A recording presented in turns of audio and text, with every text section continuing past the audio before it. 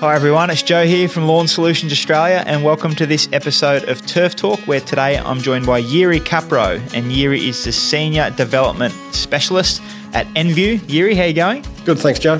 So, ENVU. So it hasn't been a name that's been in the industry a long time. Why don't you tell us a little bit about who ENVU is and what ENVU does? So ENVU came about last year, October 22, when Bayer sold off a division called Environmental Science. Right. So environmental science includes turf, ornamentals and a few other things. Yep. So that was bought by a private equity company out of London, Yep. and they created a new company called ENVU. So it was a global sale.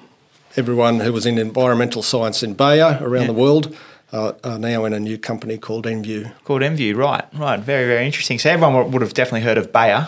So ENVU, it's just an ongoing thing from Bayer, essentially. It's an ongoing thing, but we are now independent. So while we've still got access to the Bayer pipeline, we've now, being independent, got the opportunity to talk to third parties about other things that we might be able to bring in the business. And what's your role at ENVU? What do you get into day to day? So I'm on the technical side of things. So it's trial work, technical support for the sales guys and for customers. Yep. But yeah, the main role is doing trials, getting trial data to support the registration of new products in turf and a few of the other markets. So turf and ornamental, is that sort of your two main? Turf and ornamental is sort of one. We sort of group that as one part of the business, and then we've got another part of the business called vegetation management. Okay, yeah. So I do a fair bit with woody weed control, forestry, weed control in industrial areas like railway lines, electricity substations. So how much of your role is turf dedicated then? At the moment, it's probably 50-50. Yep.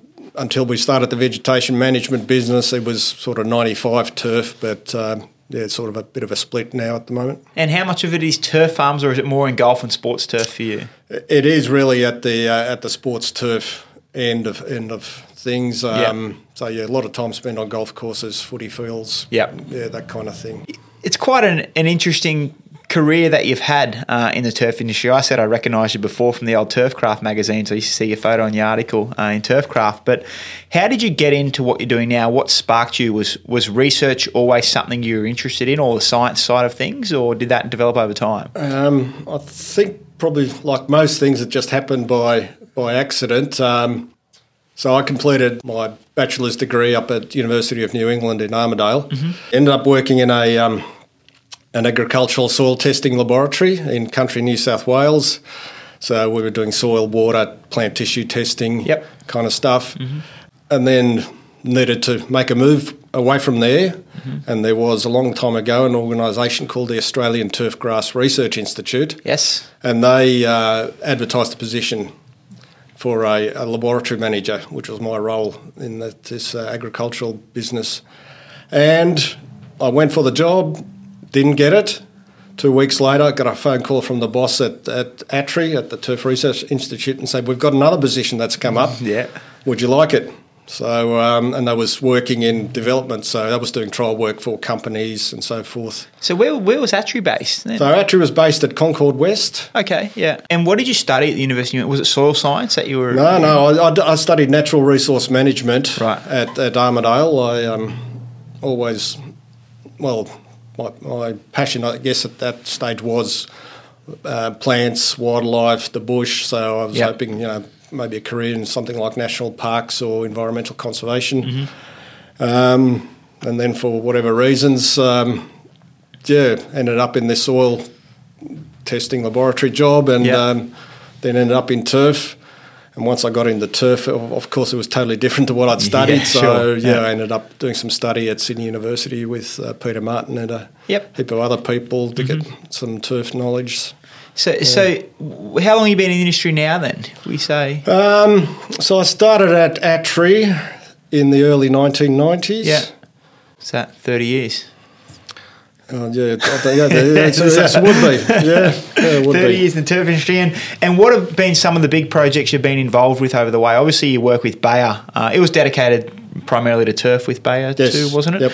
So what are some of the big things you've been involved with? Has it mainly been just new product registration over the years, or? On the company side of things, yeah. So obviously with ATRI, we did a lot of more independent sort of research projects. Yep.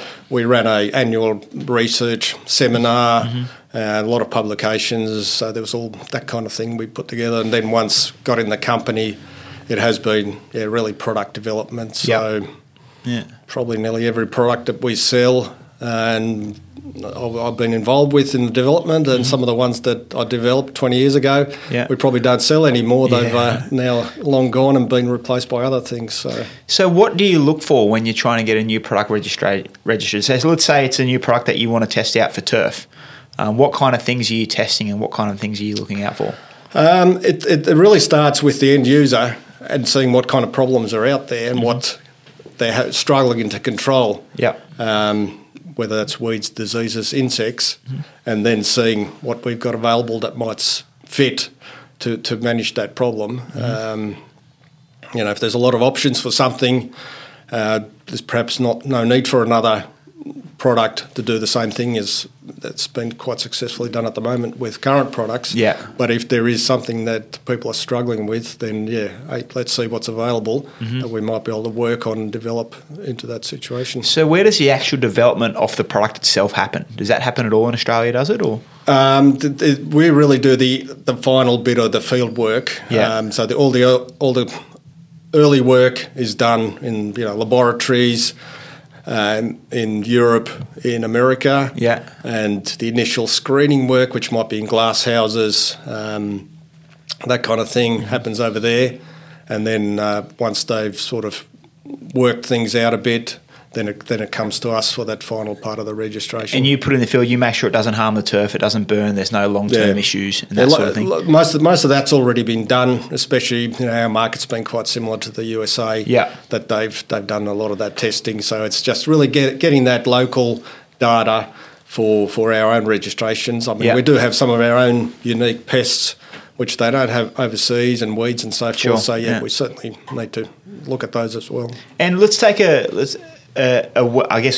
one more of the well-known products that have come. I think it's come out of the ENVU Bayer program is Ronstar. Ronstar. So Ronstar, for those that don't know, is a pre-emergent herbicide. It's got the active in it oxidizon, which is probably more commonly known in the turf market now through products like Oxifert and Oxipro. So were you involved initially with Ronstar? Ronstar is one of those products that was way, way before my time. Is it been around a while? I'm not sure how far it goes back, but it goes back many, many decades when it was first discovered. So it's quite amazing that it's still out there, and people are still finding value in it because it has been around for a long time. I've been involved with some extension of the label, some further work, but the initial work was a long time before me. I didn't know that, right. So how long's the process now? Let's say you identify a need for a product in the market. Let's say there's a weed that people can't control or having trouble with.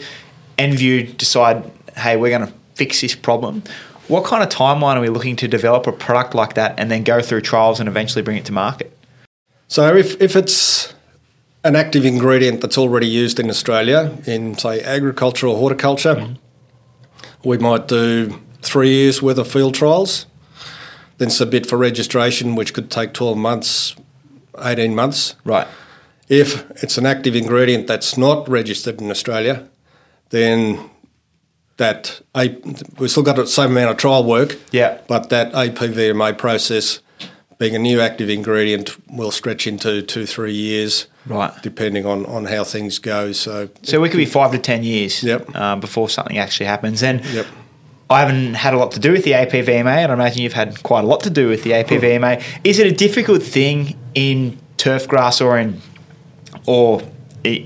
our industry to get products registered? I'd imagine like medicinal, pharmaceutical stuff would be very, very difficult because we're talking about human bodies. But in the turf industry, is it a frustratingly long process to get stuff sorted? It's certainly frustrating, and there have been times when it's been taken quite a while, and other times it's been a bit more speedy. It really depends on the product, the use situation, because obviously dealing with turf, we're much more in an urban environment than broad acre agricultural situation. So you've got a lot of different things that they have to consider in terms of exposure and surrounding properties and all those kinds of things.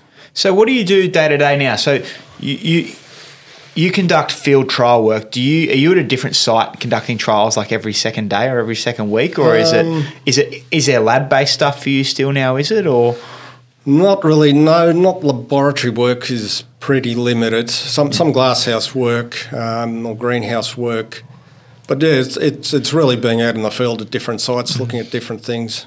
And where do you see all this going? So we interviewed Simon Hutton recently, who's a turf producer from the UK, and what they're allowed to spray on their turf compared to what we're allowed to spray on our turf is chalk and cheese. They virtually, I got a shock how little they can actually use. What do you see happening in the Australian turf industry with registrations for products on turf? Do you see that getting a lot stricter over the next little period of time, or do you still think we're okay in that regard? It's an interesting question which we don't know the answer to, but I guess agriculture being very important in Australia as a trade, economically being so important that that we need products to manage wheat and cotton and all those horticultural crops. So you think that products will stay around, and hopefully they'll be still available in turf. There'll certainly be some changes. I think there'll be a lot more biological products come in. Yep. Inverted quotes, natural products, but plant extracts and other things. So I think we'll see a lot more of that. The development of synthetic chemistry is extremely expensive. We're in the hundreds of millions of dollars for a new molecule. Oh, wow. Okay. And the lead time is getting longer. So then by the time patent runs out, if the company hasn't made their money back, then they've lost money. So, it's been 30 years since we had a new mode of action herbicide developed around the world. So, oh, really?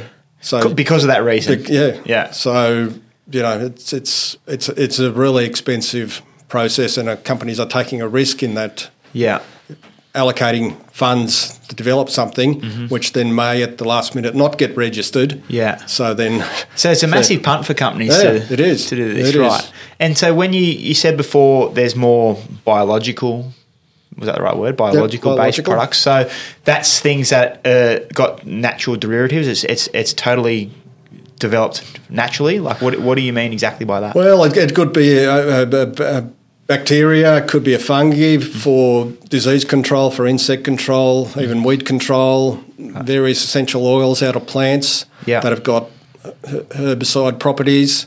They may form the basis. There'll obviously have to be formulation work to create something that's going to be usable, stable in a container, have a shelf life.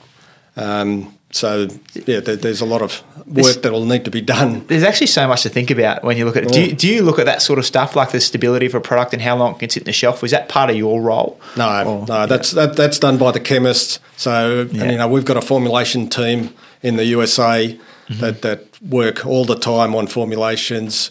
Things like stability, different surfactants, buffers, wetting agents, whatever that goes into those products. Yeah.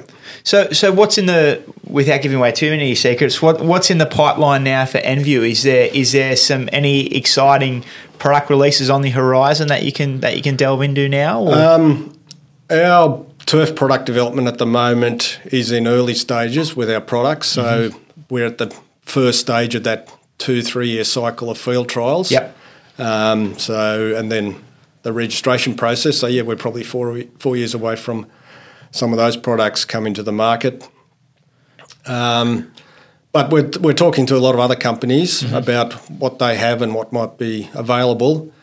And, it's quite possible that we won't be just a chemical company. There'll be other things which will fit in as well, and they may or may not need APVMA registration. That could be something totally different. So our parent company is certainly looking to expand us with acquisitions of other technologies. What's the focus now for you, though? Is there more effort put into say weed control as opposed to anything else? Is that the paramount one for you when it comes to turf?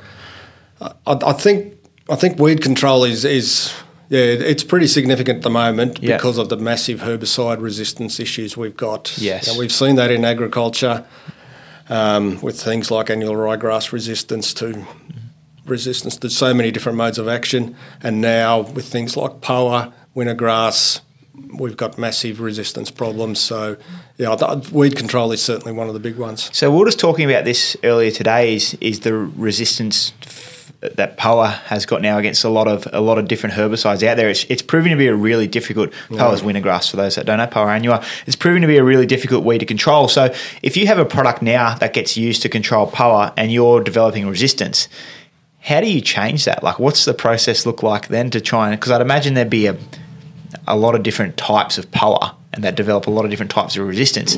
Where do you even start when you're trying to fix a problem like that? Yeah, no, exactly. So we are certainly hanging out for new mode of action herbicides, which I think we'll see in a few years' time coming onto the market, and that'll help. But then we risked, if we overuse those, of developing resistance to those. So we need good resistance management strategies. Yeah. So tank mixing of different modes of action is probably the number one. Yeah. Do not go and spray out one mode of action. Tank mix different herbicides. The use of pre- and post-emergent herbicides is important. If you're in a situation where you can use non-selectives, so if your turf goes dormant enough, or if you can tolerate some of the damage, some of the non-selectives can be a different mode of action. Yeah. So mix up your program, mix up your mode of actions, use both pre and post, and don't be too consistent with anything. Is that basically? No, that's right. If you're on a good thing, don't stick to it. Yeah. That's really what it's telling you. If something's working and you just keep on doing what's working for you, you know what's going to happen down the track. You're going to have resistance and it's not going to work. And that's what we saw. We can take the sulfonal urea herbicides, the monuments, the tributes, the destinies, that family of herbicides. They were used for POA initially because they were so good. So we use them. And now, they're not working anymore because we didn't have a good resistance management strategy from the start. And that's really what if a new herbicide mode of action comes along that works well, we need a good resistance management strategy from day one to make sure that herbicide keeps working down the track. Is the same thing happening across all your sectors, or is POA? Obviously, what we see with POA is a massive problem in turf production, and resistance is a massive problem. You see that obviously with a lot of annual ryegrasses and that sort of stuff in other cropping. Is it similar, like to what we see in turf? POA, it's very similar with weeds. Yeah. In terms of diseases, we see some resistance, certainly not as great. Insects. Again, resistance, it's there with certain insects, certain insecticide groups, but minor compared with POA in turf. It's so it is a big problem. It is, and it's not just Australia; it's everywhere around the world in turf. Yeah, sure. So, what does the next sort of few years hold for Jyri Kaapro then in the turf industry? What's your main focus going to be over the next 2, 3, 4, 5 years?